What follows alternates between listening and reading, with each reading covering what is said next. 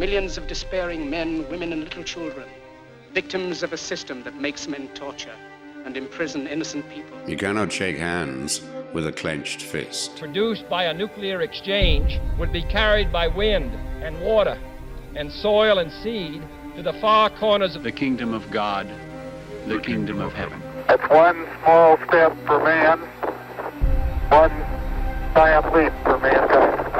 We're not saying that planet Earth is coming to an end. We're saying that planet Earth is about to be refurbished, spaded under, and have another chance to serve as a garden for another civilization. Most of the people in here are just your reflections. They're your mistakes. 1776 will commence again if you try to take our firearms. 1 million of the planet's 8 million species are threatened. You are what you repeatedly do. Therefore, excellence ought to be a habit, not an act. Your lives and the credibility of the United Nations is at stake. Epstein didn't kill himself. The reason this is such an interesting time is not only because we're on the threshold of the end of this civilization. They're trying to take you out with bullshit. The experience of the past 2 years has proven beyond doubt that no nation can appease the Nazis. To those who can hear me, I say, do not despair. The misery that is now upon us is but the passing of greed, the bitterness of men who fear the way of human progress. The hate of men will pass, and dictators die, and the power they took from the people will return to the people. And so long as men die, liberty will never perish. In the language of the U.S. Department of Defense, these are unidentified aerial phenomena. Roswell's a very interesting place with a lot of people that would like to know what's going on. There is very compelling evidence that we may not be alone. This is the Garden of Doom. Welcome everyone into Garden of Doom, and this week we are rejoined by one of our favorite guests. He's only been on once before, but I'm sort of a fan, and his name is Reverend Jim Willis. How are you, Jim? Real good, Jeff. Thank you. Good. That's terrific. He's coming to us from, I believe, undisclosed location somewhere in the American Southeast, in the Blue Mountains or the Shenandoah Mountains. Is that what they're called? No, well, it's in South Carolina along the Savannah River. Oh, I got it all wrong. You're much further east. All right. Well, very good. So he's disclosed the location, sort of. Yeah, it's all right. Yeah. Now. It's Reverend Jim Willis. He was a member of the clergy for something like 4 decades. He's now retired. He's a prolific writer. He's written about 14 or 15 books. He's got a couple coming up. He was on this show once before, and we talked about a bunch of stuff, but most of it's centered around his book called Censoring God, which is a wonderful book and a really easy read. And if you like Von Daniken, and books like that, but you also like it to go a little bit further and maybe be a little bit easier to read with less question marks, Censoring God is for you. He also wrote literally an encyclopedia on religion called The Religion Book. And I have it, and you can get this big, really an encyclopedia type book for like $20 on Amazon. And he's written lots of stuff that you would not normally associate with a member of the clergy. And he told his story in the last show, so I would certainly recommend that you listen to the prior episode to get background on Jim, and really to listen to that episode. If you could just tell the folks a little bit about yourself and your background. Well, sure. I was in the clergy for 40 years, but besides that, I was also I've been a writer for the last 10 or 12 since I retired from the active clergy. 20 books now. And when you talked about the religion book for $20, I happened to see a copy of it the other day on the on Amazon for $1.50. Wow. That's really a compliment to an author, isn't it? But at any rate, I've been a musician my whole life. Matter of fact, that was my first career. And I also did a lot of part-time carpentry. So I am actually living in a house that I built myself. And my daughter, Jan, who is my tech guru, lives next door in a house that I built for her. And we live out in the middle of the woods, days and weeks go by sometimes without seeing anybody, unless we go outside the gates and go to the store. I guess Hermit Jim from South Carolina or something like that. But I must say, it's when I look at the news and see what's going on out there in the world, the woods looks better to me every day. Yeah, I'm sure. Enjoy the peace. So it's Reverend Jim Willis, but you've been in a bunch of different ministries, as I recall. Yeah. I was a pastor of mostly small churches for 40 years, from Massachusetts to Arizona to Florida, where I finally wound up. Matter of fact, I guess it was in my genes or something else, because when I retired out here to South Carolina, I came out here with an agenda. Most clergy, when they retire, they always figure they'll do some part-time preaching on Sunday and filling in for people who filling in for ministers who were sick or on vacation or something like that. But I came out here with a real agenda, because when you're in the clergy, you always think that most of us joined when we were young because we wanted a spiritual family around us. We wanted somebody we could, a community of people that we could raise the deep questions. Who am I? Who or what is God? And all that kind of thing. And when you actually get to be the pastor of a church, you discover it's not like that at all. Matter of fact, it's more like a business than anything else. And you're always concerned about the next church service, the next meeting, the next seminar, the next social event, the next activity. And 40 years goes by real quick like that, and you realize you haven't really done what you set out to do. So when I retired, it was with an agenda. I wanted to experience this whole spirituality that I've been preaching about for 40 years, and felt that I was preaching about rather than experiencing it. And so I came out here, and I even had a Bible verse in mind. The verse that I was thinking of it took place out of the Genesis, a story of Jacob and Esau, two brothers. And when Jacob stole Esau's birthright, he had to flee for his life up into what we now call Turkey, or Anatolia, where the home country came from, where Abraham came from, and all that. And after years up there, he came back down, and he was about to make up with his brother finally. And on the night before the meeting, he had no idea what was going to happen, whether his brother was still going to be angry or would forgive him or what. And he was pacing up and down like most of us do. And lo and behold, it says, a man appeared to him, and they fought together all night long. Mm-hmm. A strange verse. And Jacob, when the dawn broke and the sun came up over the river, he realized that he was fighting with God. And he said the great words, "I will not let you go until you bless me." And that was the verse that was in my mind when I came up here to live in the woods. I came up to go on a retreat for about a year, and I was just going to devote that year to getting to, wrestling with God. I was saying, "I will not let you go until you bless me." And, I was going to spend a year. So far, it's been almost 14. And lo and behold, God answered my prayer, not in a way that I expected. I did find that spirituality I was looking for, but it wasn't really within the Christian context. I guess that wouldn't have worked with me. It was much more in the shamanic tradition, or the nature religion, maybe you can say the pagan thing. But that thing, "I will not let you go until you bless me," that was the thing. But when I talked about that being in my DNA, a couple of years ago, I was asked to go to Cornwall and do a seminar there for a wonderful group of people on the roots of religion in the world today, the modern religion, the big five religions in the world today. And so I went over there and had a wonderful seminar, wonderful group with some great people. But then afterwards, I had to go up to this little town called Fenny Compton, where my ancestors preached. It was up northwest of London. My ancestors preached up there. My great grandfather and his family, they were members of the Church of England, and he preached in this little stone church in Fenny Compton that still stands.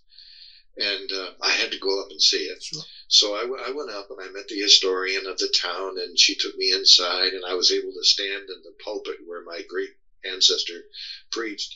And while I was up there, I had an experience I will never forget, because I looked at the stained glass window in the wall that only he could see from the pulpit really well. He had to be in a certain position to see the subject of it. And lo and behold, the stained glass window depicted Jacob wrestling with God, saying, "I will not let you go until you bless me." Now, how that spiritual gene passed down through all the generations of Willises to me, and that was the one verse that was right here. So I kind of feel like I was, well, hair just stood up on the back of my neck. It really did.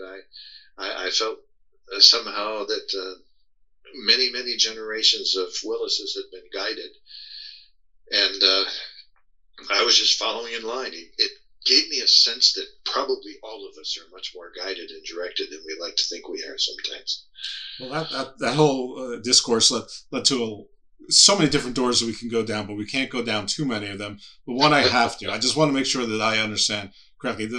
Now, is it true that story of Jacob wrestling with God is where the word Israel came from? That Israel means Yes. to wrestle with, and El is the one? That's right.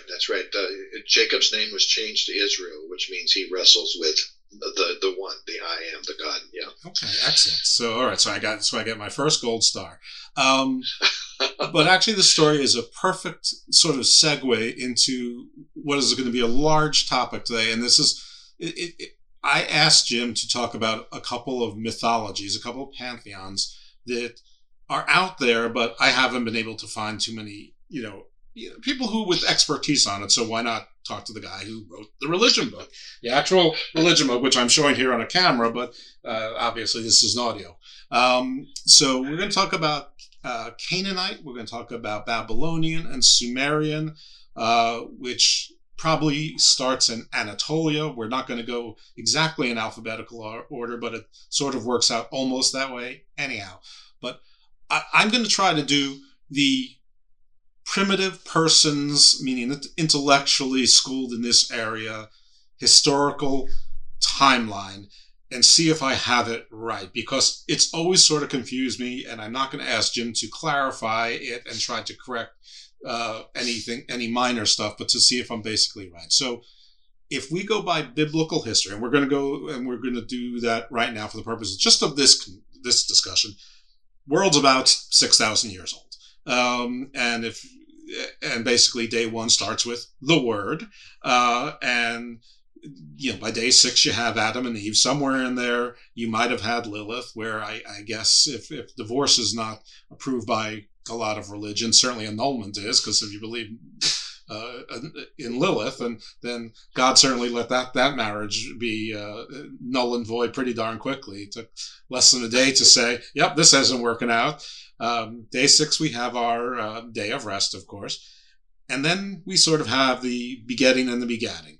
And somewhere in there you have Cain and Abel, and they have their dispute. Cain goes to a land that has a name in the east with goat herders that already exist. There's a replacement child for Abel named Seth.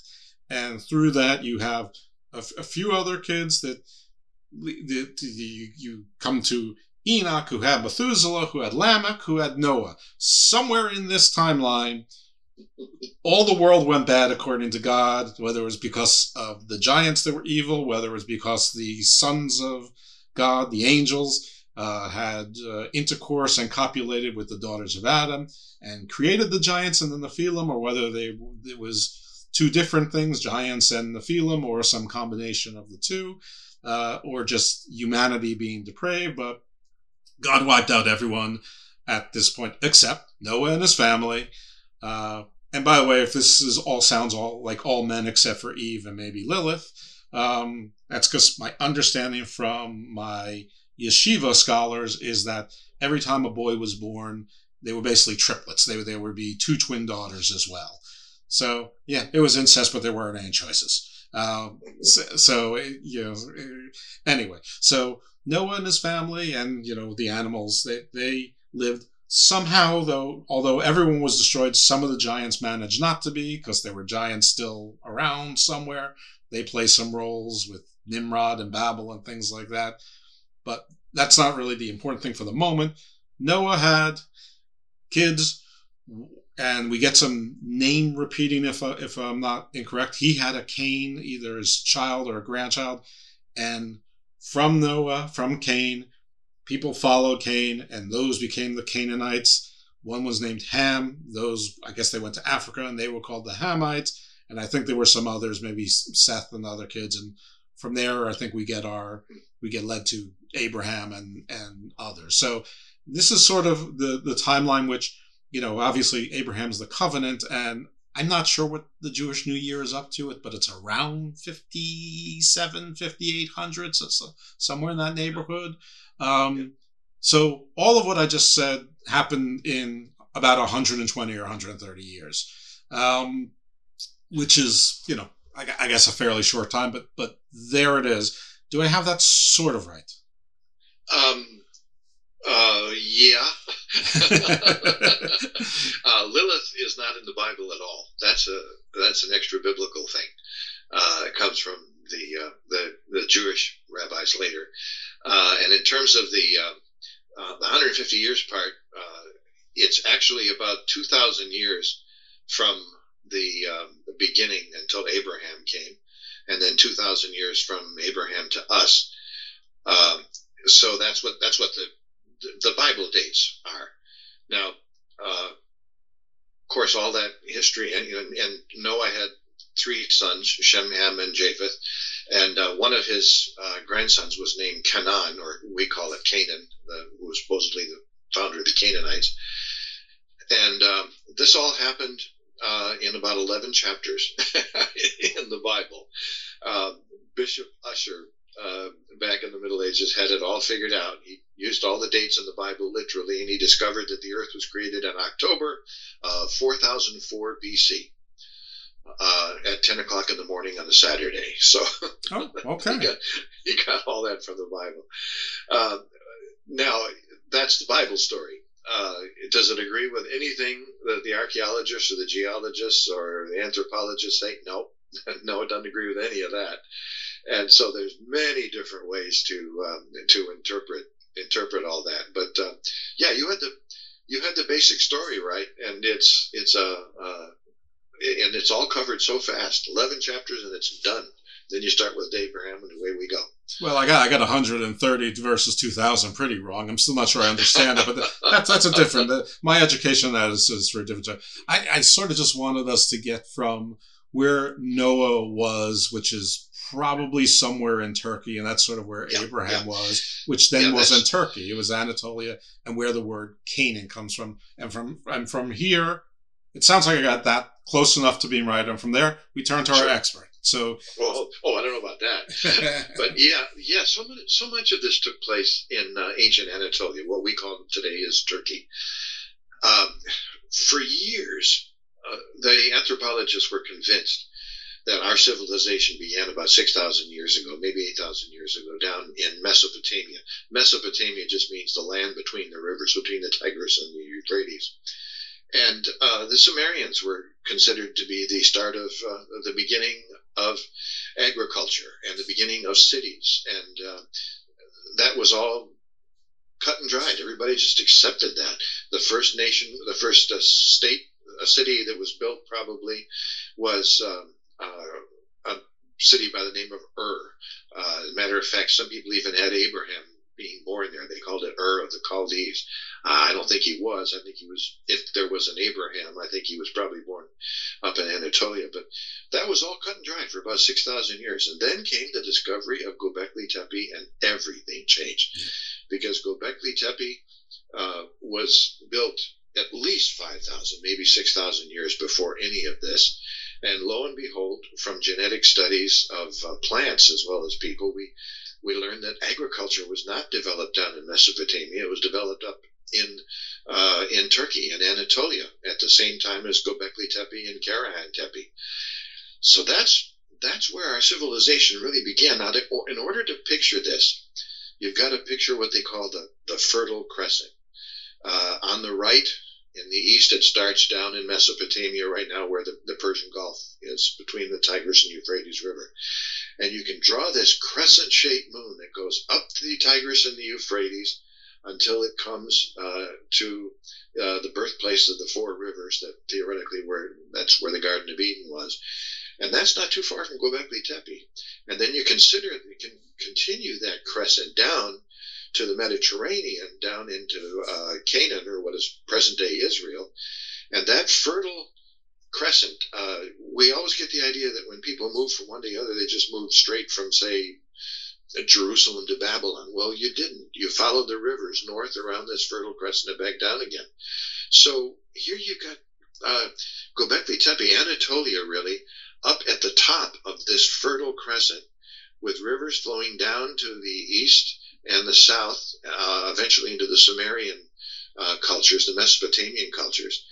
And then you've got other routes going down to the Mediterranean, heading down west and south, down to Canaan, and eventually across the Sinai into Egypt. And so it's probably much more realistic to think that our civilization began not 6,000 years ago in Sumer, but closer to 10,800, 11,000 years ago, up in Anatolia, in Göbekli Tepe, which is fascinating because that's also theoretically where the Muslims insisted that that's the birthplace of Abraham. It's also the birthplace of agriculture, and of course the Bible talks about Cain and Abel. Cain was the agriculturalist who won the battle by killing his herder son or brother Abel, and that probably happened historically. I mean, not the two people, but I mean the agricultural civilization, which is symbolized by Cain, destroyed the hunter-gatherer herder civilizations that were built, represented by Abel. But also up in that same neck of the woods, not far from Göbekli Tepe, is the birthplace of the Garden of Eden, if there ever was such a thing. It's where the four rivers spring out, and two of them rise up from the same mountains, Tigris and Euphrates. And then it's also not far from Mount Ararat, where Noah's Ark was said to have landed. So I think we can probably trace not only the Sumerian culture, but also the Egyptian and the Canaanite culture. Maybe they didn't rise independently. Maybe they were both influenced by what was going on 11,800 years ago up in Göbekli Tepe. Now, of course, if you want to have some real fun, you can say, well, what about Göbekli Tepe? Agriculture up in Anatolia came very quickly. How did a bunch of hunter-gatherers learn how to do that? Well, maybe they were influenced by somebody in turn. And the influence now is that, the understanding now is that perhaps they were in turn jump-started by a higher civilization that was destroyed during the global cataclysm, which probably set off the Younger Dryas Ice Age. Now, we're getting really big time scopes here. I don't want to jump ahead too far, but right. Does that make sense so far? Yeah, it certainly makes sense, but I think you're right. It is probably a good place to cut off because those are all different shows and probably covered parts of them in different episodes. And if you ever want to, you have an open invitation to always come back. Great. In fact, you can take over the show. It'll probably do better. Just keep me on as a co-host. Or a mascot, something. But yeah, so we well, yeah. Let's just can we go downriver to Sumer first? Sure, absolutely. Let's just say, for the sake of argument, and I'd love to say this as if I have all this archaeological evidence. Oh wait, for 1 second, can we talk a little bit though about Göbekli Tepe and sure. on some of the not the capstones. What are the lintel stones? What are the side stones? The ones. Oh, the big T-shaped pillars. Yeah, they go back. They Tepe. They have a lot of imagery carved into them that matches a lot of different gods and myths from a bunch of different cultures. So it's almost between the age and the differentiation on the artwork there. it's almost inevitable that, at least for the modern time, that almost objectively, that a lot of different mythologies stem straight from there. I think so. I think you're absolutely right, Jeff. Sumer was settled first between, say 4,500 and, say 4,000 BCE. But Sumer, down in Mesopotamia, was settled by a non-Semitic people who did not speak the Sumerian language. The very first thing we had, they didn't speak Sumerian. That developed. These people who settled down in the Mesopotamia region were called Proto-Euphrateans or Ubaidians, from the village Al-Ubaid, where their remains were first discovered. And they were the ones that in Sumeria brought agriculture and trade and industries like weaving and leatherwork and metalwork, masonry and pottery. These are all the symbols of civilization. This is what marks the civilization. So you say, well, where did these people come from? Well, probably Anatolia. It was right after the last big ice age. And as you say, up in Göbekli Tepe, there was a very sophisticated mythology going up there. So obviously, these people up in Anatolia were not simple hunter-gatherers who just moved from place to place. Well, down in Sumeria, within a matter of a couple of thousand years, they had invented the wheel. They had produced the first written language that we know about. They had mastered sailboats and developed agriculture, and they had advanced irrigation systems. They even built what some consider to be the first city, although people in India and China would probably argue with that. But the oldest city in Sumeria, down between the Tigris and Euphrates, was probably Uruk, but its capital was Eridu, and it's said to have been the place. This is fascinating. Now, it was said to have been the place where the gods first gave humans the gifts necessary to establish the first civilization. Now, if the Sumerians if the Anatolians came down the river and brought with them that mythology and all those inventions of basically new civilization, obviously within 1,000 years or so, they were remembered no more as people. They were elevated to gods. Now, they had become mythological. If that's the case, then the real civilization first started, marks its location where the modern world begins, is up in Anatolia, spreading southeast down to Sumeria. And you might say, well, how do we know all this? Well, it gets a little complicated, but basically through a couple of texts that have been discovered. One of them is called the Eridu Genesis. It's an ancient Sumerian epic, probably, maybe even 6,000 years old. And it's concerned with the creation of the world, and it tells about the building of cities and the great flood that destroyed the world. And according to the epic, after the universe was created out of the primeval sea, and the gods had arrived, the deities fashioned men from clay to cultivate the ground and to care for flocks and perpetuate the worship of the gods. And this was the book that said that God determined to destroy mankind with a great flood. Enki was the god. He was the good god versus his half brother Enlil. Enki, the good god, heard about Enlil's plan to destroy the earth with a flood, so he revealed it to Utnapishtim, or Ziusudra, as they said in Sumerian. And it turned out that Utnapishtim built a huge boat in which he successfully rode out the flood. Is this story sounding a little familiar? Just a bit. It's the same story as Noah, and afterwards he was given immortality.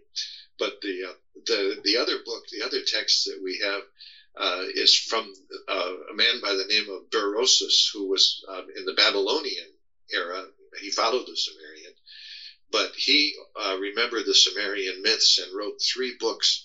In the first one, I love this story. It's full of ideas.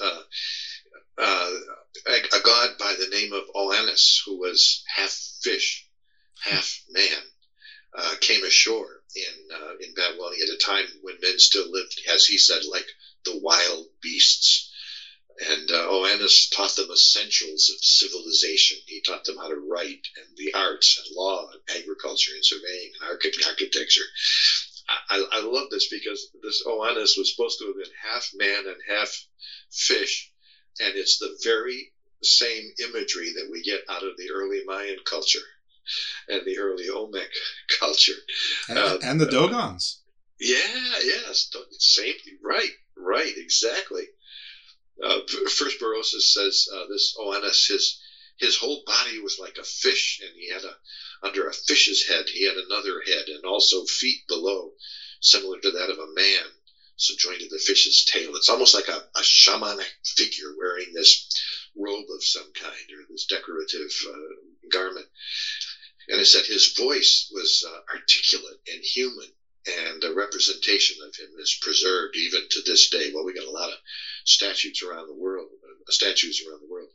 It said when the sun set, it was the custom of Oannes to plunge back into the sea and abide all night in the deep because he was amphibious.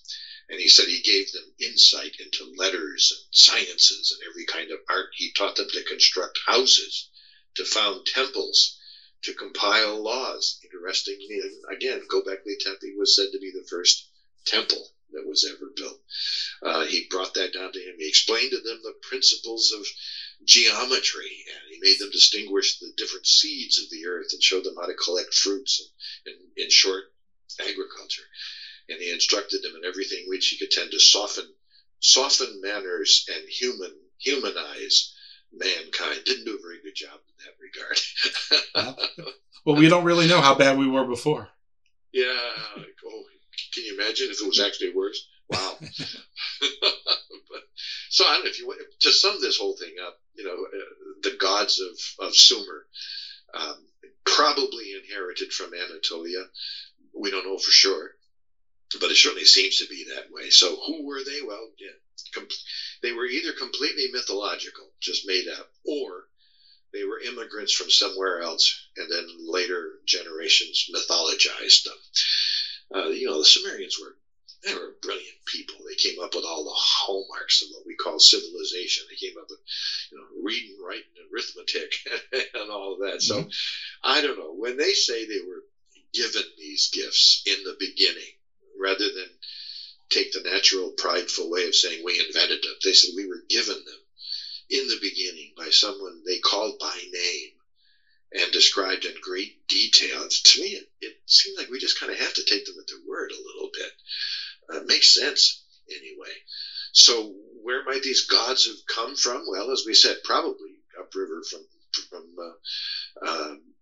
Anatolia. If we follow the Tigris and Euphrates upstream, we come to right near Göbekli Tepe, where the first temple was built, and was where, as you pointed out, all those images show up on the T-shaped pillars.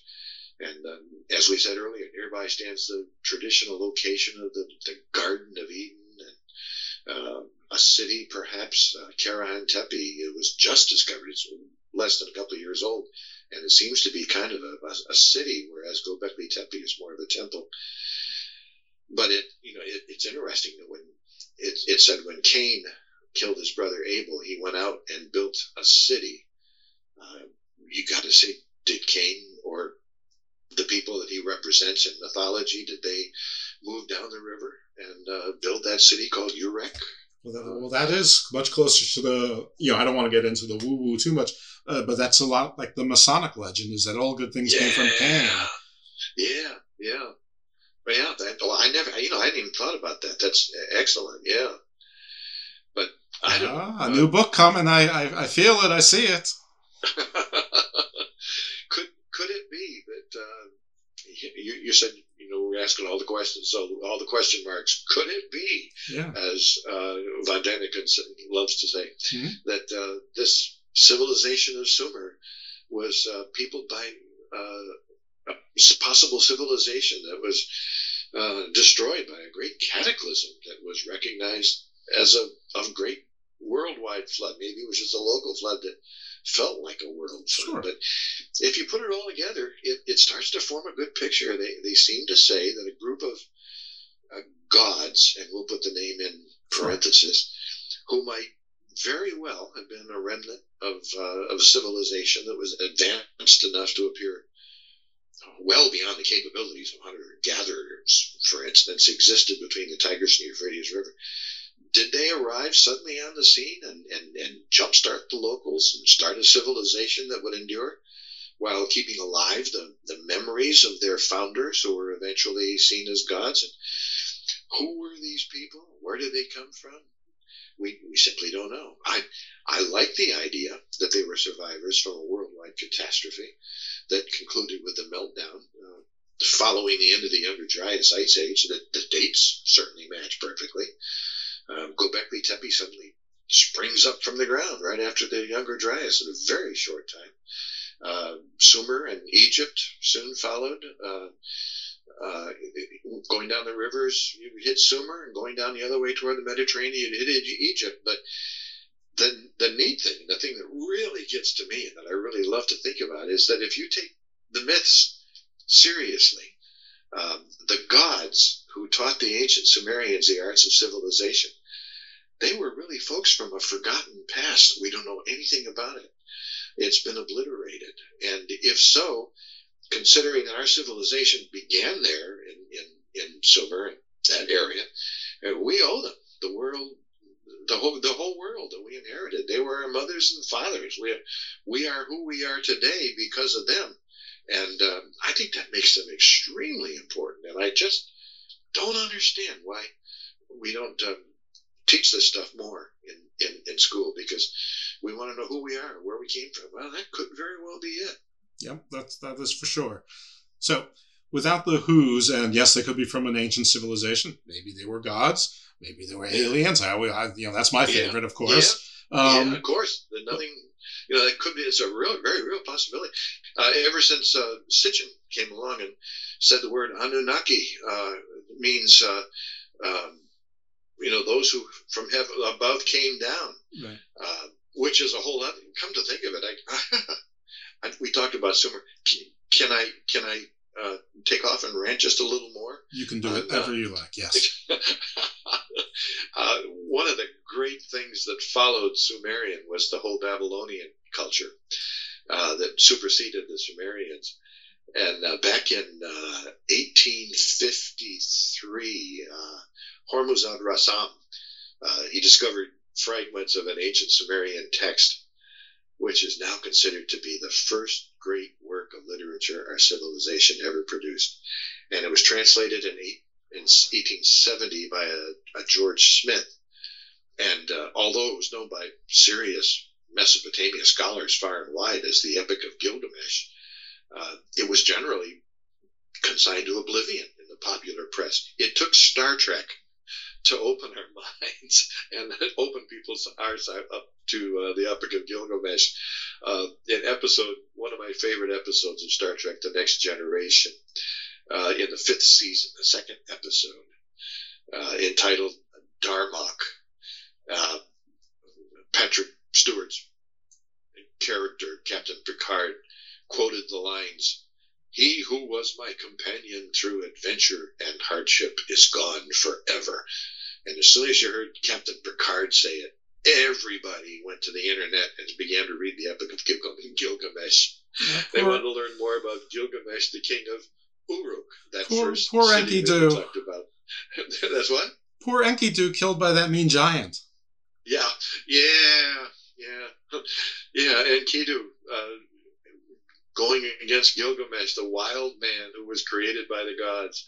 And the Epic of Gilgamesh did contain a kind of I like to call it a hidden time bomb that would explode maybe 150 years later, because the Epic of Gilgamesh told of 7 judges of hell who set the land aflame in advance of the great flood, and those 7 judges of hell were called the Anunnaki. And Zecharia Sitchin picked that up and ran with it, and he believed that the Anunnaki were aliens. And it didn't harm any that 4 years before the Gilgamesh discovery, Austin Henry Layard had discovered, hidden away in the library of Ashburnapal, in what is now Mosul in Iraq, fragments of a 3,800-year-old manuscript containing a Babylonian creation epic called the Enuma Elish. Yep. And 27 years later, it was published by the same guy who published the Epic of Gilgamesh, George Smith. And it told the story of the god Marduk, who created humans as a slave race in order to serve the gods and to oversee the workforce. He created a team of, according to him, 600 watchers, or holy ones, who were also called Anunnaki. Mm-hmm. And 300 of them were supposed to serve in heaven and 300 on earth. And Marduk was the son of the god named either sometimes Enki, sometimes Ea, or the god of the waters. Here's where the flood starts coming again. But, of course, this made the case of the Anunnaki more confusing. Were there 7 of them, or were there 600? And some even translated in 50 or 900. And what did they do? This is the part that really gets me. Right out of the Sumerian legend, the Anunnaki is a generic term, meaning gods or angels of heaven and earth, or according to Sitchin, those who came down. And little did Christians know, most Christians today don't even realize, they were called Anunnaki, or watchers, and holy ones. And there's a well-known hymn. You go to any church, any Christian church, or Catholic church, or Protestant church in the country today, and you look in their hymn book, and you'll find a hymn called "Ye Watchers and Ye Holy Ones," written by Athelstan Riley, and he considered them to be ranks of angels, but no, came right out of the Sumerian epic. So even today, most Christians don't realize every time they sing the hymn, "Ye Watchers and Ye Holy Ones," which is one of my favorite hymns, they are honoring the Anunnaki of the Enuma Elish when they sing it. I just find that's absolutely fascinating. Yeah, there's a lot of things that are sort of canon in Christianity that, frankly, are not in any part of the Bible whatsoever. They're all over the place. I mean, just go into YouTube and you can look up a show on the 7 Princes of Hell. You can look up all these things on the Watchers and the war between angels, and Lucifer and God. And none of that's in the Bible. Not even a little bit. The word Satan, I think, only appears 3 times in the Old Testament, and it's not as the devil. It's basically an angel of sorts doing God's bidding, sort of as the accuser, or the adversary. That's right. The word, the Hebrew word Satan, the accuser of the brethren. He's the one who's supposed to watch and see what's happening. He's like constantly testing Job in a horrible way. Terrible. But but there is a lot of overlap, which is, I mean, so much fun and so fertile, and it's over so many different time periods that this is one of those I call hall of glass, hall of mirrors, where you never know where something begins or ends. So for our purposes, let's start with, I guess, the Sumerian panoply. So who's their king of the gods or queen of the gods, if they were a matriarchal? Well, it's there's a lot of difference of opinion. There's a bunch of them that show up over and over again. The 2 that we have to really remember, I think, more than anybody else, are Enlil and Enki. And Enki was, and his sister Nenki, they were what we might refer to as the good gods. They were on our side. And and Enlil was the one who wanted the slave race. And Sitchin goes on to say that Enlil was actually an alien from the planet Nibiru, and who wanted to mine gold because his home planet needed it to see their atmosphere to stay alive. But Enlil was just interested in having this slave race who would basically mine the earth. And Enki was the one who said, "We can't do that to them. We've created them. We've genetically engineered them, or created them, however you want to say it. And we just wouldn't be fair to do that." But Enlil was the one who wanted to destroy the whole world with a flood and get rid of the human race, because Enki had basically made us human. Some people say If he's an alien, he did it by genetic engineering. If he was a spirit being, he did it by perhaps seeing that the sons of God, like Enki, saw that the daughters of men were fair and actually mated with them. I don't know how the mechanics would work when it comes to having sex with an angel, but, there you go. The interesting thing about this, I mean, we followed it from Anatolia down to the south and the east to the Mesopotamia. If we take it from Anatolia and go west toward the Mediterranean down into Canaan, we get a whole different concept of the gods. Down there, El is the creator god and his consort Asherah. And then there was the storm god Baal and his sister Anet, who was a goddess of hunting and warfare. And El, the chief god of the pantheon, is identified in Canaanite art as a seated male figure with his arms raised as if about to give a blessing. The trouble is that most of us, when you look at Canaanite gods, always see them as bad guys, because what we know about them, if it comes from the Bible definitely says the Canaanites were supposed to be destroyed by the Israelites. And it's funny because Yahweh, for instance, YHVH, or Jehovah, sometimes it's translated, is supposed to be the god of the Israelites, but actually he was first a god of the Canaanites. He was the Canaanite god of metallurgists, and the Canaanites had a whole bunch of polytheistic gods, household gods and goddesses, and they were called the Elohim, which in the Old Testament is also a name for God. Right. So, yeah, go ahead. I'm saying. I don't know, though. I mean, I think one of the things about the Canaanite mythology or pantheon that fascinates me so much is that most gods look elegant. The Egyptian gods, even though they're animals, they look beautiful. They're ornamented, they're well dressed, they all have accoutrement, they look elegant.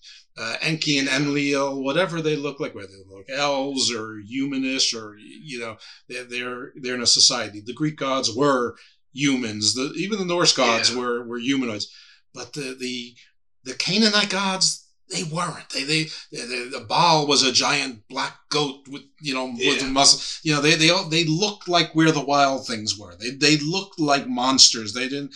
In our image of God and gods is largely human, or at least elegant, beautiful. Humanoid, anthropomorphized humans. Like Quetzalcoatl may be the closest, but even that, it was also like a Technicolor dream coat of feathers and white light and all that. But the Canaanite gods, no, they're like primordial. They're more. They feel more ancient, more close to our proto-humans, despite the fact that their properties are probably no different than any other pantheon period, or neither worse nor better. Just more or less the same. And as you pointed out, some things are borrowed. El is borrowed. Elohim is borrowed. Yahweh, Jehovah, borrowed. It's really interesting to me to see how this comes, because much of what we know, what we think we know about the Canaanite gods, comes from the Bible, and of course, the history is written by the winners, and so the Bible tells us one story. But we have to really question what the Bible says, because the Bible said, for instance, that the Israelites came in and destroyed all the Canaanites, but DNA says no, they didn't. The Canaanites had pretty much the same DNA before the Israelites as they do now. So you begin to think that, well, maybe that didn't happen. And then we find all other kinds of DNA, that Canaanites built cities all up and down the Levant. That wonderful town of Jordan, the city of Jordan, that was theoretically destroyed by the Israelites when they blew the trumpets and Jericho. And Jericho, I said Jordan, I meant Jericho. When they blew their trumpets and the walls came tumbling down, Jericho may be the oldest continually occupied, or pretty much continually occupied city in the world. That was a Canaanite thing. The Canaanites may have inherited DNA from the mysterious sea peoples too, who brought about the end of the Bronze Age. So It's really tough to know. It doesn't seem as though the biblical account can be justified by modern DNA and everything else, and or archaeology. Or theology. Yeah. All we can do is just watch it. I mean, how could the good God Yahweh, or Elohim, who was a Canaanite god, how could he say, "Thou shalt not kill" in the Ten Commandments to Moses, and then a couple of pages later say, "Now go kill all the Canaanites, men, women, and children, and animals, everybody"? Right. It's just hard to fathom. It really is. Yeah, there's a lot of that. It seems like the God of the Old Testament sort of kept some Canaanites and Philistines always in reserve to whenever the Israelites disappointed him, which they did plenty. And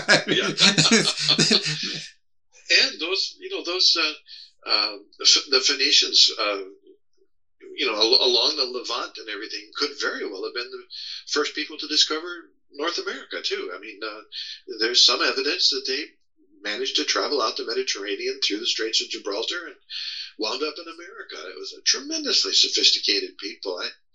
We're not served very well when we're just told all about the story that most of us have got in school, because it just is falling apart at the seams, and it's a shame. It really is. Yeah, no, the Bible is not a good place to get your history from. I mean, it's fine as a source, but it's only one source. All right, so let's try to get beyond sort of the sociological impacts and just get to if we were going to write a comic book or the religion book, you can pick which pantheon you want to start with and sort of identify the major gods and sort of a little bit of their stories, and that would be great. That'd be so much fun. Well, there's so many. If you take, for instance, some interesting crossovers, a god in the Canaanite or pantheon rather, is actually a god by the name of Adonis, who's the god of youth and beauty and desire, the son of Astarte, and the Greeks took over. Greek mythologized him, and he became the lover of Aphrodite and Persephone, and he's linked to the planet Mercury.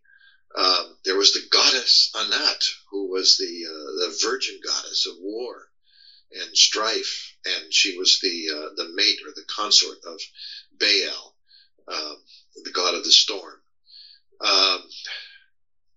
Asherah is an interesting. She's the queen. She's another consort of El, and they used to celebrate Asherah by going up. See if this rings any bells. They used to go up on a mountaintop and put a pole in the ground and get big fancy streamers of all different colors and dance around the pole in the springtime, and to the goddess of Asherah or Asherah, and it's basically the beginning of our maypole dance. Yeah. That came over to Europe. The god Atar is interesting. He's the morning star, sometimes called the son of the morning, and that was a name that was given to Jesus. I am the morning star, he said, and he tried to take the place of the dead Baal, and he failed. And here's the thing of Jesus, the son of the morning, beating death, Baal's bailiwick. Dagon or Dagon is the god of fertility and grain, and he was a big one that the Jews were constantly told they worship the god Dagon. And of course El, who sometimes called Elion, or the Most High, was the god of creation. We could keep going on and on like this, but there's a lot of changeover. And then again, we have to go into the Old Testament and look at the product of the kids who were born, the children who were born, the Nephilim, who were born to the sons of God and the daughters of men. They were called the Nephilim, but they were also called the heroes of old, the men of renown, which kind of takes us into the Greek pantheon. Sure does. And then you have to wonder, a man by the name of Enoch in the Old Testament, who has three names. One in Canaan, and one in Egypt, and one in Greece. He's recognized by all three. So there's a tremendous change back and forth. Right.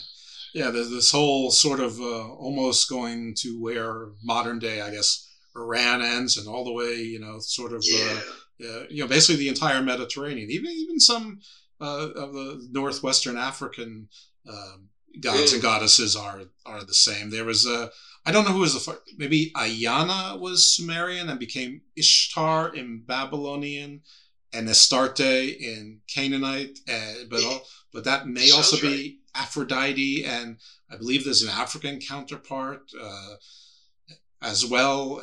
But at some point, I think Astarte sort of became sort of both Aphrodite and Athena, or properties of both. And Isis, I think, is sort of like Athena. I mean, one sort of morphs and builds into the other, which is not unusual. That's been the course of history, and it's just that our written history really begins much later, and then most of our other written history is sort of going backwards, trying to, and then we find things here and there, but in languages that are largely lost to us and being subject to translations, which sometimes are mistranslations, and the history before that was just oral. So working backwards is always difficult, especially with oral traditions, which can change from town to town, especially when you go from, Uruk to Akka. Their patron god might be different, but the way we read it now, it may be like not as, we understand inherently that Athena was their patron god, and somebody else was the patron god of Corinth. But we seem to change that history or our interpretation of it when it's older than that. We don't understand one's a patron god, and that doesn't necessarily mean they're the king of gods. I mean, nobody says Athena was the queen of the gods. Zeus was the king of the Greek gods because it was written. So I think the very fact that things are written makes a lot different. I guess that's why they say the pen is mightier than the sword. Yeah, give me that old-time religion. Yeah, there's an awful lot of crossover there. Awful lot. And then, we have to wonder, is it all mythology, or is there a kernel of truth in it, or is there a kernel of truth in it that points to previous civilizations on Earth, or perhaps alien intervention in the Earth in the past? Well, I hope so. I mean, that's what I'm going with. For me, it always ends with the aliens. And then, of course, the people say to me, "Well, who created the aliens?" I don't know. I'm not eliminating divinity for aliens. I'm just eliminating our particular versions of divinity, or the way it's been written for the aliens. Well, all the study that I've done, and all the writing I've done, and all the research I've done, I think people. Scientists make a big mistake when they just automatically eliminate alien intervention out of hand. There's just too much detail given in all these ancient myths to make me think that people just made up the whole story. And sometimes great strides forward in civilization happen so quickly that you have to say, where did we get those ideas? And I just can't help but think, I'm hoping that sometime in the near future we'll be visited by aliens who are watching us now and who say, we're here to help. We've jump-started your civilization in the past. You guys need a new jump-start. I'd love to see that. Oh yeah, I think we'd all love to see that, but there are other versions of how that can be, and lots of Hollywood producers have come up with many different versions of that. They're always bad guys out to get us in Hollywood. That's for sure. Not always. Lately, even going back to Starman and E.T. No, there's been plenty. You're right. You're absolutely right. We're essentially the bad guys, and then there's also ones that are more humanized, where it's sort of a mixture. They're not exactly so good and not so bad either, or they may be bad to us, but they have their own reason. Listen, if you are from the land of famine and starvation, and you are coming to another land to feed your people, you are your own hero. If you're in the land that has the food and somebody's coming in to do it, you're defending your land. They're the villains. You're the hero. So it's all perception. Anyway, so all right. So a lot of people conflate Sumerian with Babylonian, And that is not necessarily the case. While some of the geography occupies the same place now and even then, they are two distinct cultures and two distinct religions. Now, Babylonia is probably the one I know the least about. All I remember is when I was like 13 playing Dungeons and Dragons, I thought this god Elric was really cool. Past that, I don't know anything about Babylonian, except I think Ishtar is the Babylonian version of sort of like your goddess of love and lust and, you know, and like poetry and things like that. Right. Well, Babylonians existed at the same in the same space in Mesopotamia, but they were about 2,000 to 3,000 years after the Sumerians, and they kind of evolved from. But that evolution was helped by a lot of mysterious people coming from a lot of different places.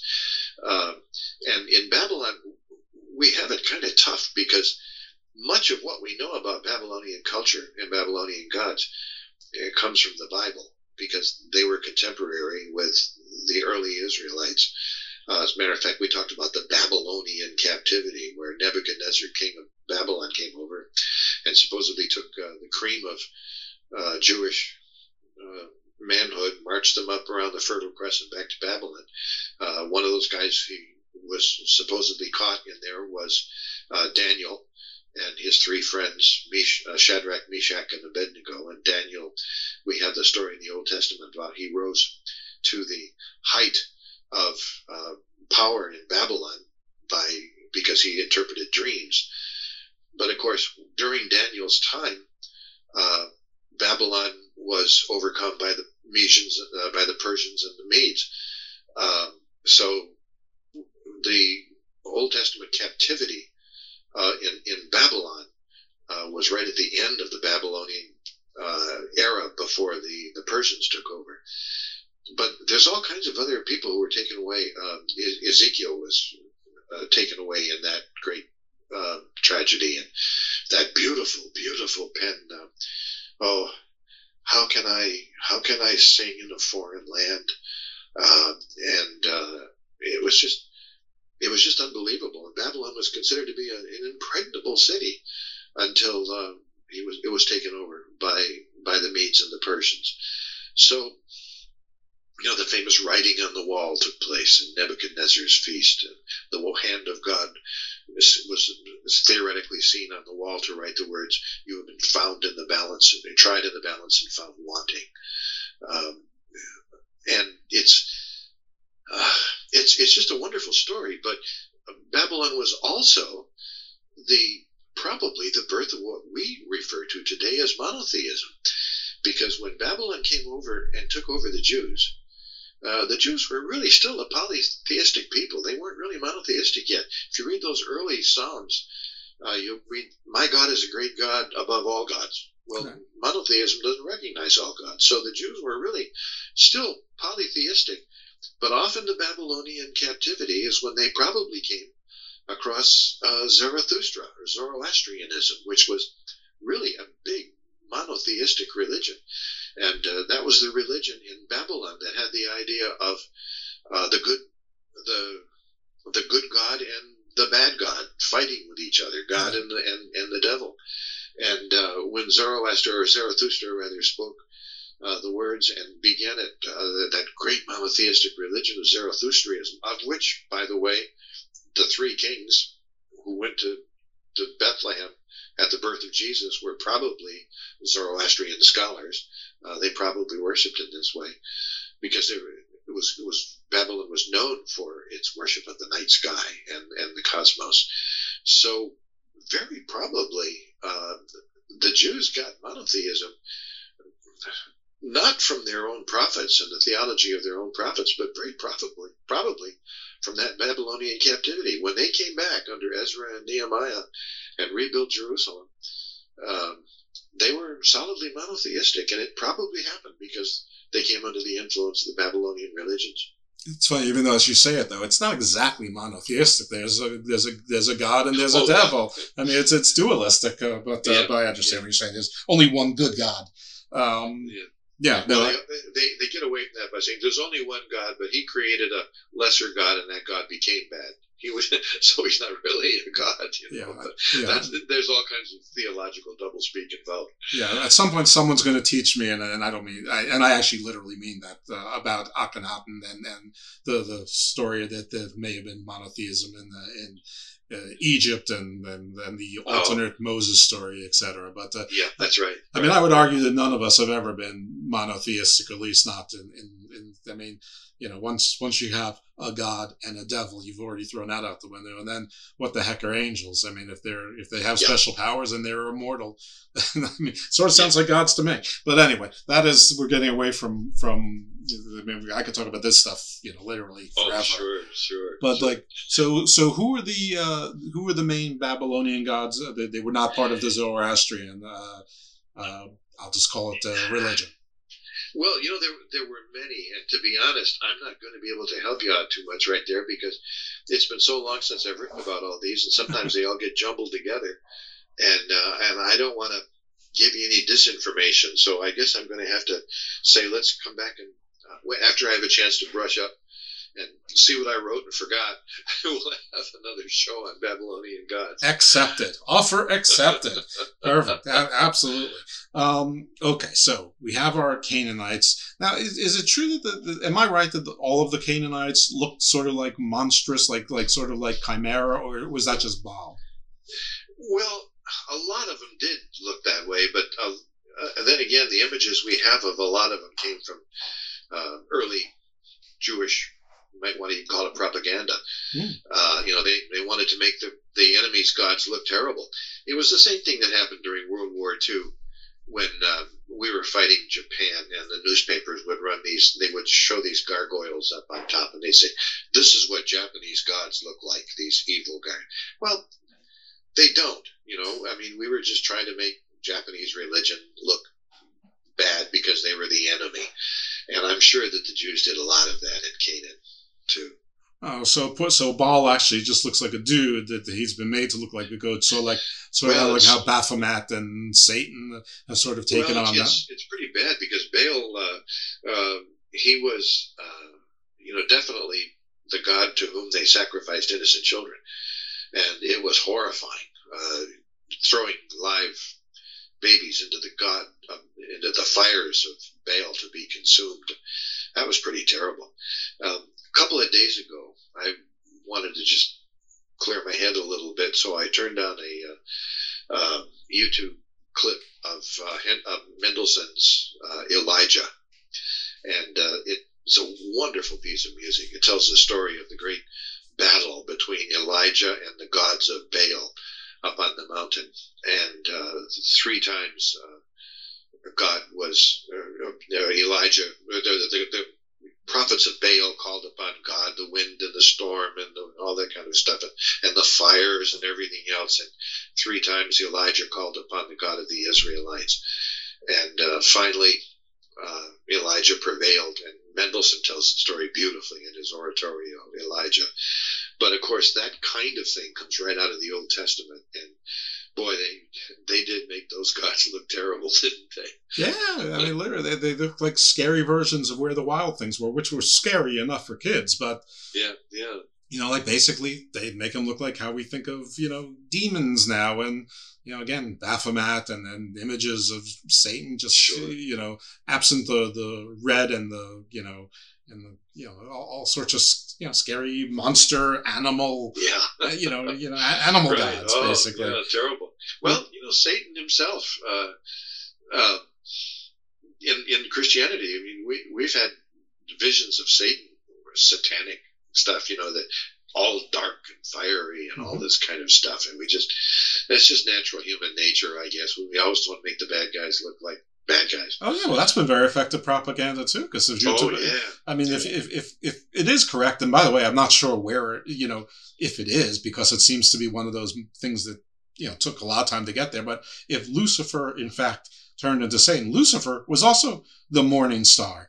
That's right. And that's Lucifer, right. The bright one, you know, the beautiful one. The Bible said that Lucifer was the most beautiful created being ever by God. Right. But he fell from grace. Yes.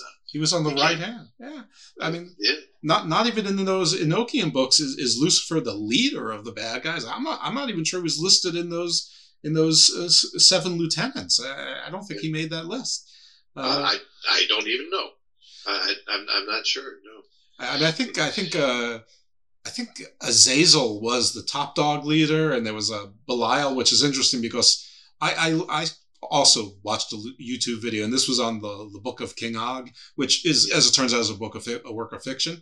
But the guy who was talking about it was talking about it, and he's in the ministry as well. But he was talking about it as if it was real.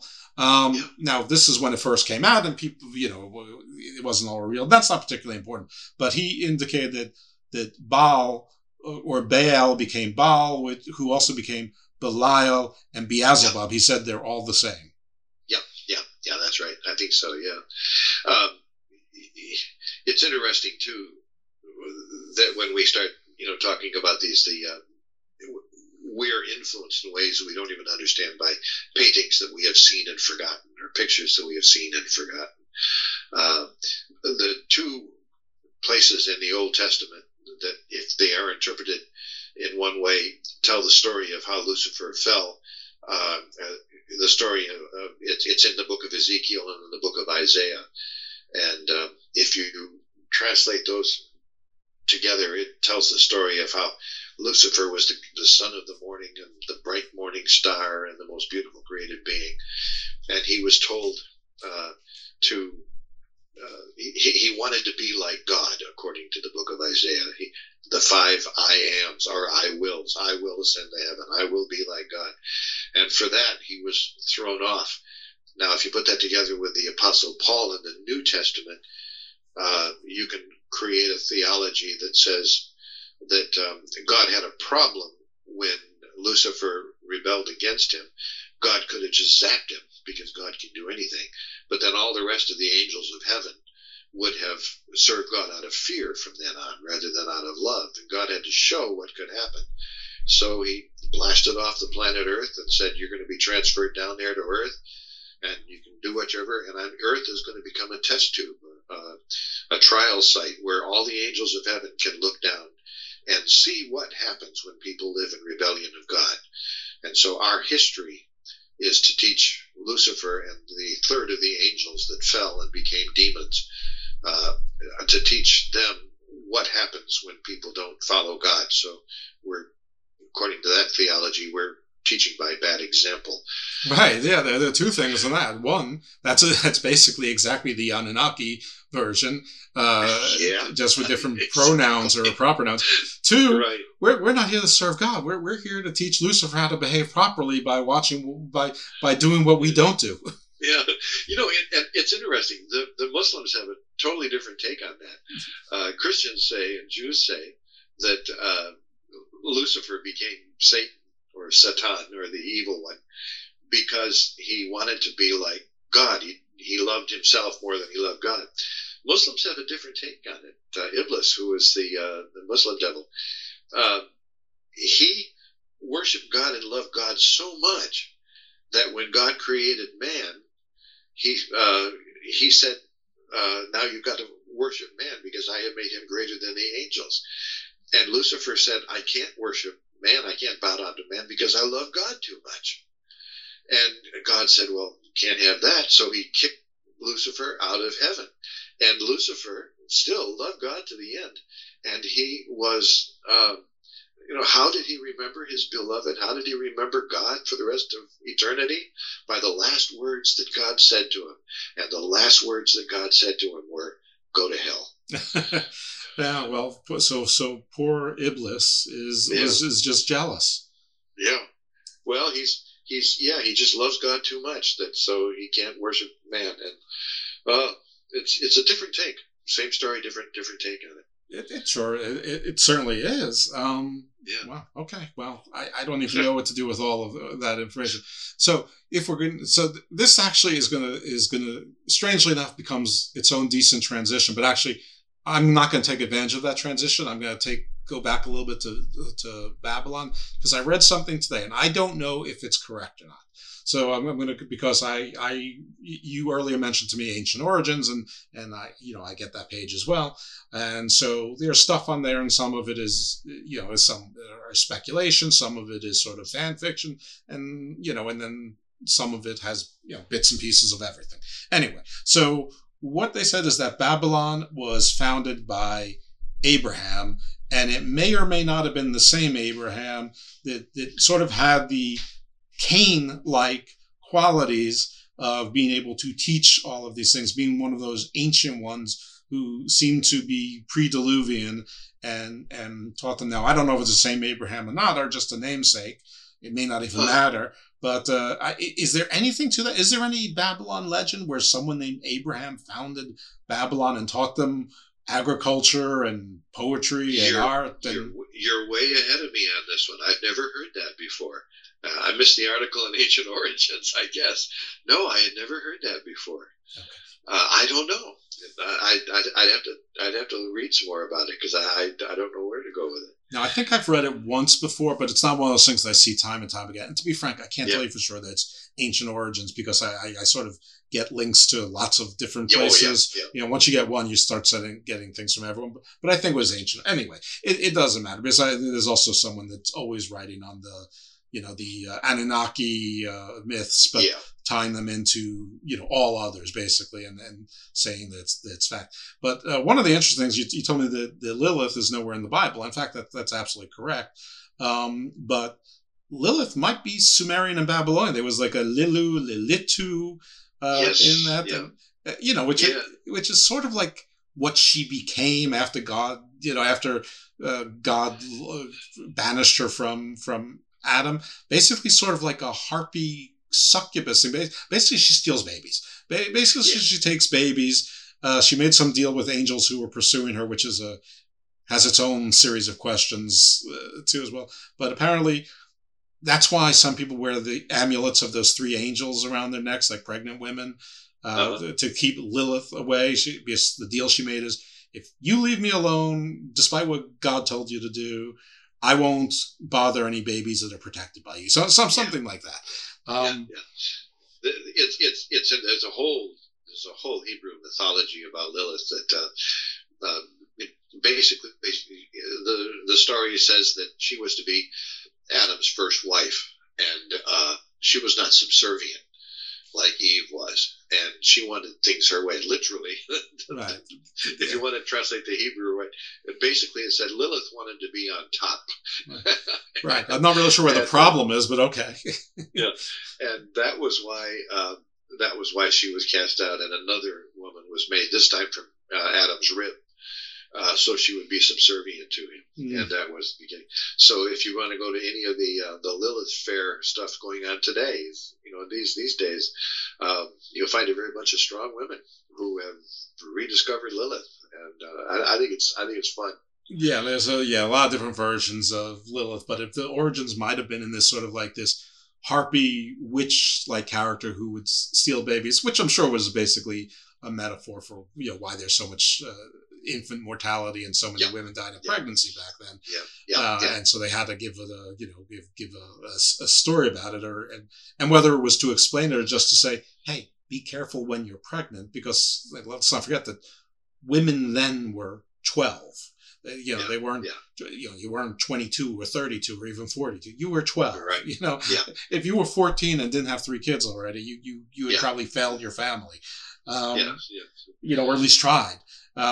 Anyway, but there was a Lilu and a Lilitu, and they were goddesses or demons. And sometimes it's difficult to tell the difference between, what's a god and a demon. And of course, we're putting English words on languages that were not English. They predate English, and they might not be exactly the right translations. So listen, I try every show not to babble about Lilith. In fact, I have a whole show on Lilith I keep kicking to the future, because I'm like, I'm always babbling about Lilith, and how can I put this show on? Because then it's going to be 2 hours of babbling about Lilith, as opposed to, and here I go again. So I apologize once again to Luke Michael Ironside, because your show's being cooked, but I always told him it would anyway, because He's also tied to that conference, the Nephilim, and I think it used to be anthropology. Yeah. It's anthrosophy, I think they call it now, a conference. Yeah. So, to promote that conference, I that's my excuse for kicking it down the can. There you go.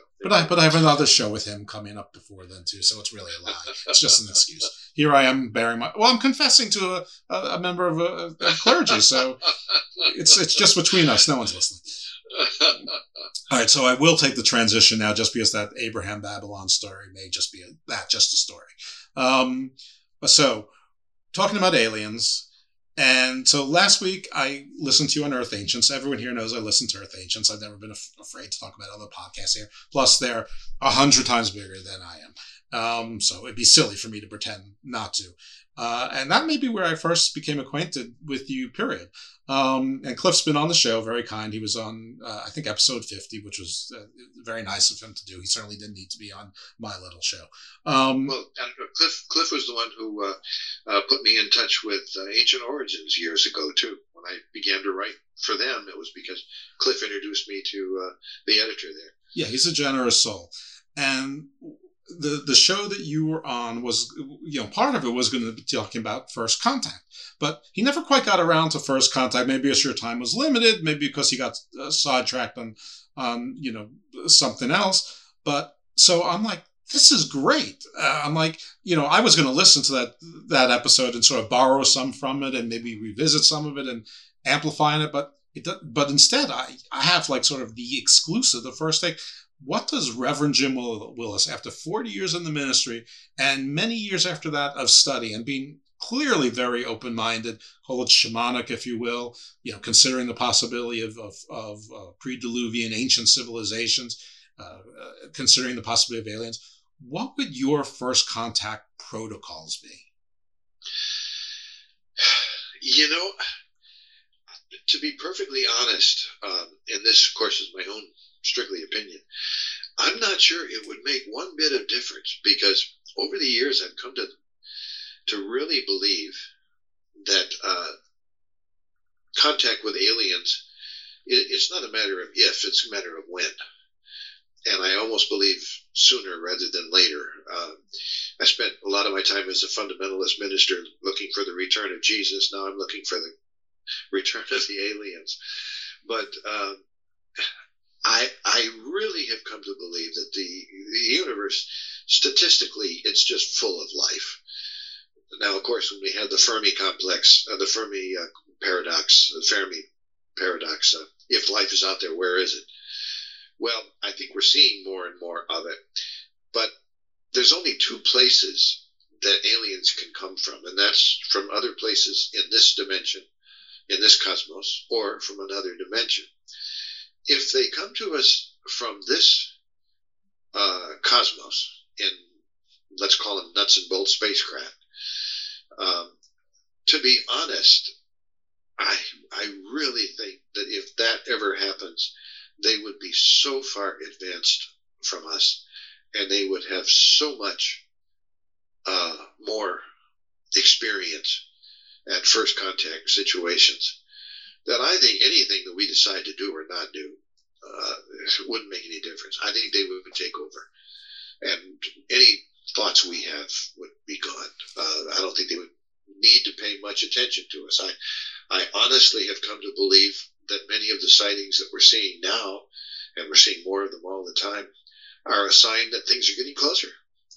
And we are being watched, and we are being judged. And we can stand up, tell them we insist on this and that, and I think they would be so far advanced from us that they would say, "Well, you don't understand. we're doing it." I think that you're right. I mean, it really doesn't matter what our first contact protocols are. I mean, it's not a bad idea to come up with to have some sort of procedure, maybe for our own psyche, but we are so far beneath them. It doesn't matter whether we're waving white flags, coming out with guns ablazes. It doesn't matter, whatever it is. No, it doesn't matter. And the other scenario would be that they don't come from this cosmos, that they come from a different dimension. And this protocol would be the same. They would be so far different than us that we just have to go along. To be honest, I think more of the problem is can we have a first contact without being ashamed of how humans are going to act? Mm-hmm. Because we have basically three different groups of humans in the world right now. There's a group of mostly conservative religious types, I'm sure, who would simply not believe that there was an alien contact. They would say it's a conspiracy. Some world government or something is faking the whole thing. Or Satan. I mean, yeah. Or, there are people who say we never landed on the moon or whatever. Obviously, we are reaching out on Voyager. When Carl Sagan said along the famous gold record, he was basically saying, this is who we are. In all those different languages and sounds of Earth and music and all that kind of stuff, he was basically saying howdy. And that has to stand for something, I would think. But there would be some people who would just say, no, it's a conspiracy. I don't believe it. The Earth is flat.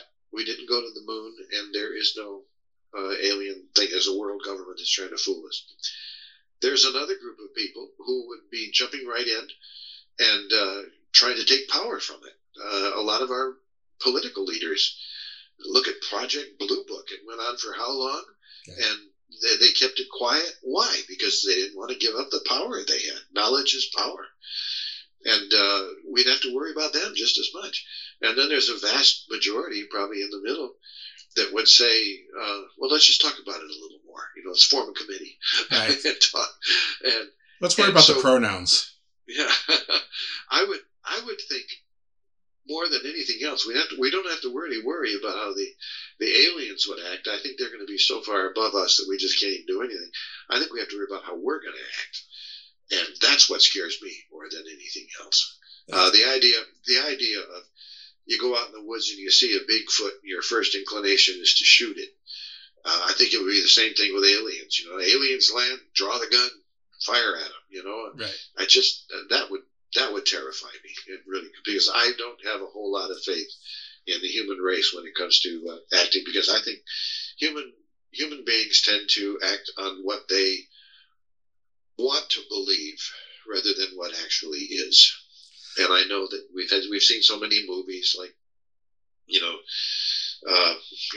blowing away the aliens ever since Flash Gordon. All aliens are bad, and even Stephen Hawking suggested something like that. But no, I think I'm not worried about it personally. I know that there are a lot of people who are. They say, well, they may want to come here to mine our resources.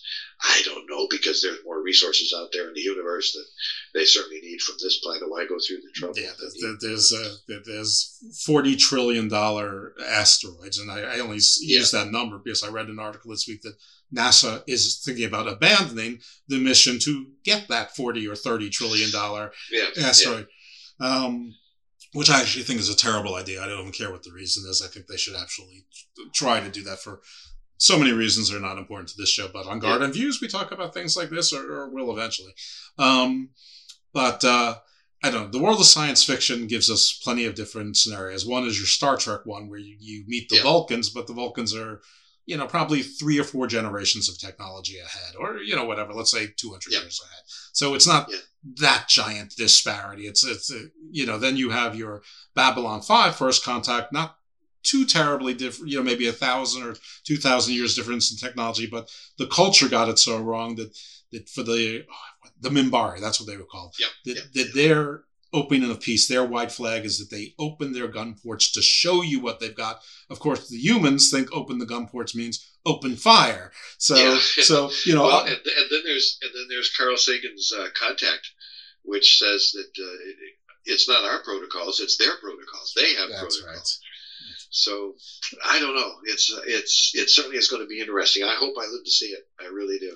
Right. Our white flag might be the equivalent of a red flag to a bull to them. So we don't know that. So I don't know. It is interesting. I think you're right. We should probably just stand there, hands shown on our laps, and just don't make any sudden movements whatsoever. Let them dictate the flow. That I agree with the pros. Don't embarrass the family, but I'm sure that an alien civilization that advanced to get here and to actually contact with us, I'm sure they would have been through this so many times that they know exactly what's going to happen. And we're not their first rodeo. So Now, imagine I guess the nightmare scenario. Well, there's a couple. One is that it's not the Vulcans, it's the Klingons. They're there for conquest. Yeah. The old Klingons, not the new Klingons.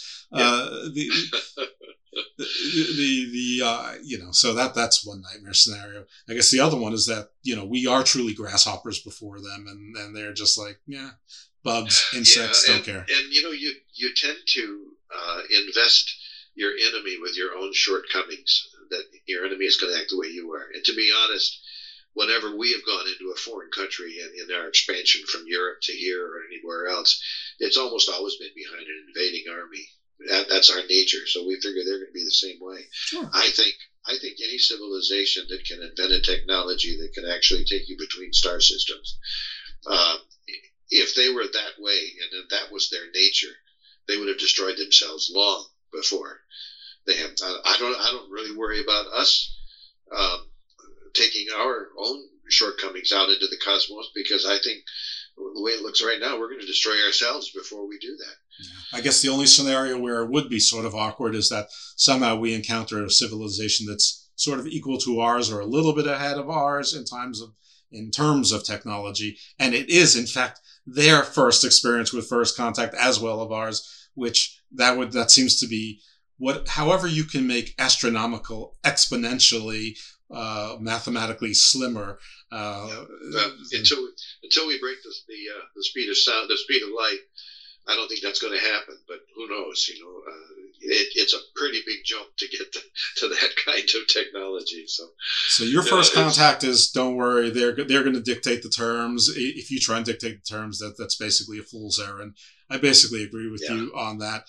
But there's nothing we can do about it. Even if they did want to destroy us, how are you going to fight against the technology that can actually get here from a whole different solar system? Right. People say, we'll shoot nukes at them. Well, the nukes will not leave our atmosphere. They won't even, they won't, yeah. I mean, far before where the atmosphere actually ends, their flights will end. So anyway, so that's fine. And we will, folks out there, I will have other guests in the future between this show and Garden Views. We'll talk about First Protocol, so you'll get different opinions on them and just decide for yourselves what you think. But I thank you so much. I absolutely accept your offer to come back again on. Thank you, Jeff. It's always a pleasure to talk with you. It always is, Jeff. Likewise. So I guess next time we'll be Babylonian, and maybe we'll throw in maybe we'll go further east, maybe go Indian as well. Wow, yeah, terrific. Yeah. I have been fascinated by Indian culture. I used to teach Hinduism, but in my new book, The Wizard in the Wood, when I did the audio book, I wanted some really good music for it. And I got together with a friend of mine from India. I say he's a friend of mine. We've never met personally. Cyber friends. But and he's a wonderful musician, Ajit Padmanabh. And I've used his music in a lot of videos that we put up on my YouTube link. And just to talk to him, he's just like a breath of fresh air. His worldview and his total commitment to Hindu theology and Hinduism and basic Hinduism. It's wonderful. I'd love to meet him. I'd love to have him on and talk about that if he's willing. But I mean, if you feel comfortable with it, that would be swell. You don't have to answer this on the air. Yeah, absolutely. All right. Please tell everyone where they can find your work, how they can support you, what books you have out there, what are coming out, your YouTube channel, everything in the world of Reverend Jim Willis, where they can help you out and follow you and help themselves. Well, the easiest way is just to go right to www.jimwillis.net, and you'll find a link there to my Facebook page, and you'll find a link to my YouTube page.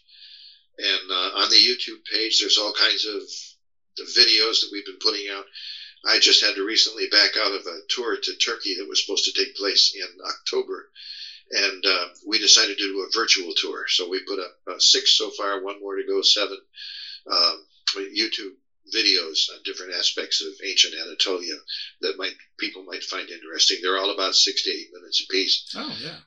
That's and so anyway, JimWillis.net, and you can find everything you want to know from there, I'm sure. Excellent. And I really, folks, I seriously recommend Censoring God. It is an easy read, and it's well worthwhile. It's sort of like almost like two books in one, even though it's only like 300 pages. It's some people just have a gift with wordsmithing. I also read, and in this case, Censoring God, I read the actual pages. I read turn pages. The other book I read was an Audible book. It was something about your journeys in the Akashic record, or so that was also that was fun. That was a little hippy dippy stuff. That was fun. The spiritual stuff. Yeah, the Quantum Akashic Field. Yeah, Quantum Akashic Field. Field. Yeah, Quantum Akashic Field. A guide for out of body travel.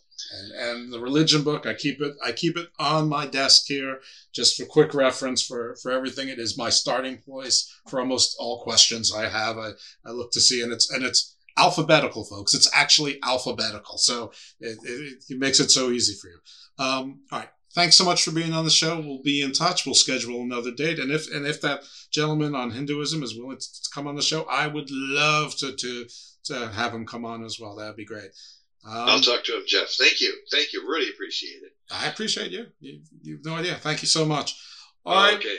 All right, folks. We wish Jim well, and we hope that you will rate, review, and refer the show. And you'll hear from us again next week in the Garden of Doom.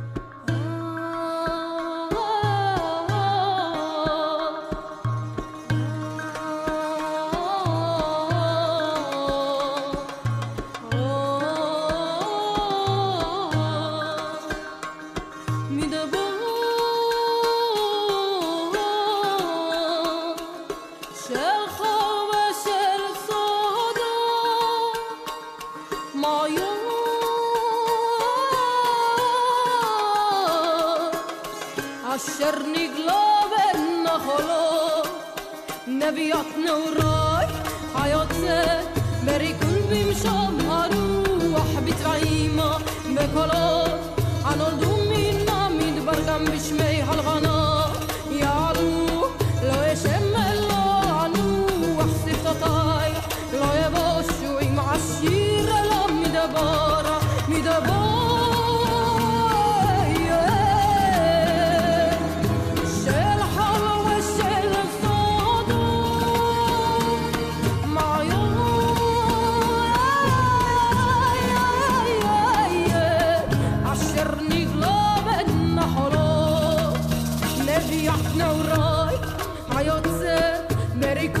شام هروح بتويما مقالا